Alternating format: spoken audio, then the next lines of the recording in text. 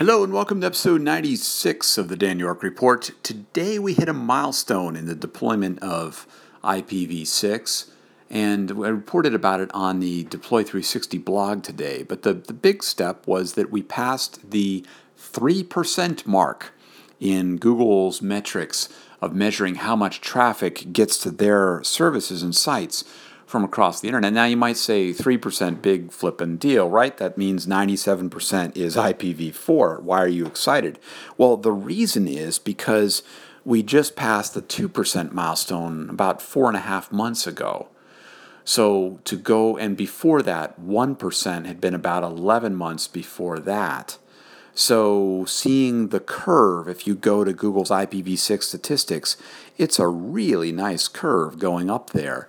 And so in just under 5 months or so, we've effectively grown by 50% the amount of traffic that's happening out there. What's even more interesting is if you dive into the numbers that Google's seeing on a per country basis, you'll find out that, for instance, over 9% of all the traffic coming from networks in Belgium is coming over IPv6, over 6% in the United States, over 6.5% in Germany, and on throughout the rest of the space.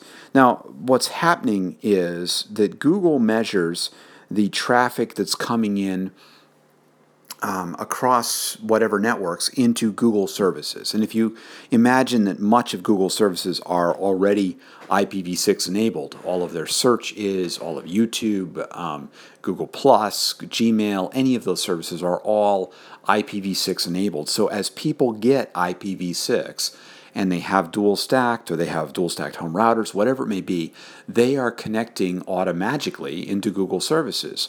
Anybody with an iPhone 5S in North America who's on Verizon's network, when you're on the LTE network, you're going over IPv6 into Google services. People who are on some of the phones on T-Mobile's network here in the U.S. are going over IPv6. So it's mobile is part of that. Also, here in the United States, we've had Comcast, doing a serious amount of IPv6 rollout. Time Warner's doing that, Time Warner Cable. Other ISPs are rolling out IPv6 and making it happen there. So we're really seeing a lot of this happen. And actually, that last part of the residential side is proving itself out in Google statistics, because if you look at it, it's really spiky. But when you zoom down and look at what those spikes are, they're the weekends. And so what you're seeing is that people are, when they're home, they're connecting to Google services, they're connecting to YouTube, they're connecting to Google+, they're connecting to Gmail, all just doing Google searches, they're doing all of that, but they're on a home residential network, and they're just connecting out over IPv6. They don't have to care, they don't know, they don't do anything. And then when Monday comes back around, they're back at their work. And enterprises right now are lagging some of the residential networks in the deployment of IPv6. And so they're winding up in their corporate office where they don't have that kind of connectivity. So it was a great milestone to pass today, that within less than 5 months, we've grown by 50% to see. Now, where will this take us? Where will we hit 4%? Will it be in another 5 months? Will it be in less than that? Could it be in 2.5? I don't know. Where will it be? We're seeing the kind of rollout that we've always hoped we'd start to see. And the other part about passing by this is that you can start to say, it's no longer something that will happen on some mythical day when unicorns rule the world, something like that.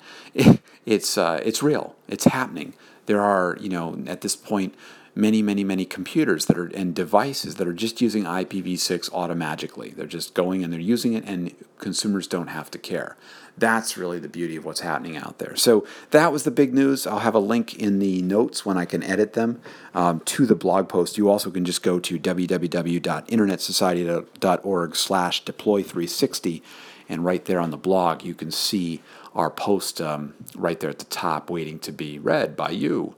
But or you can also just go to Google and search for Google IPv6 statistics, and you'll see the actual measurements that Google's doing on a daily basis. So stay tuned, more to come. It's good stuff. But for those of us who are looking at how we can get the next generation of the underlying internet plumbing rolled out, this is a big step forward.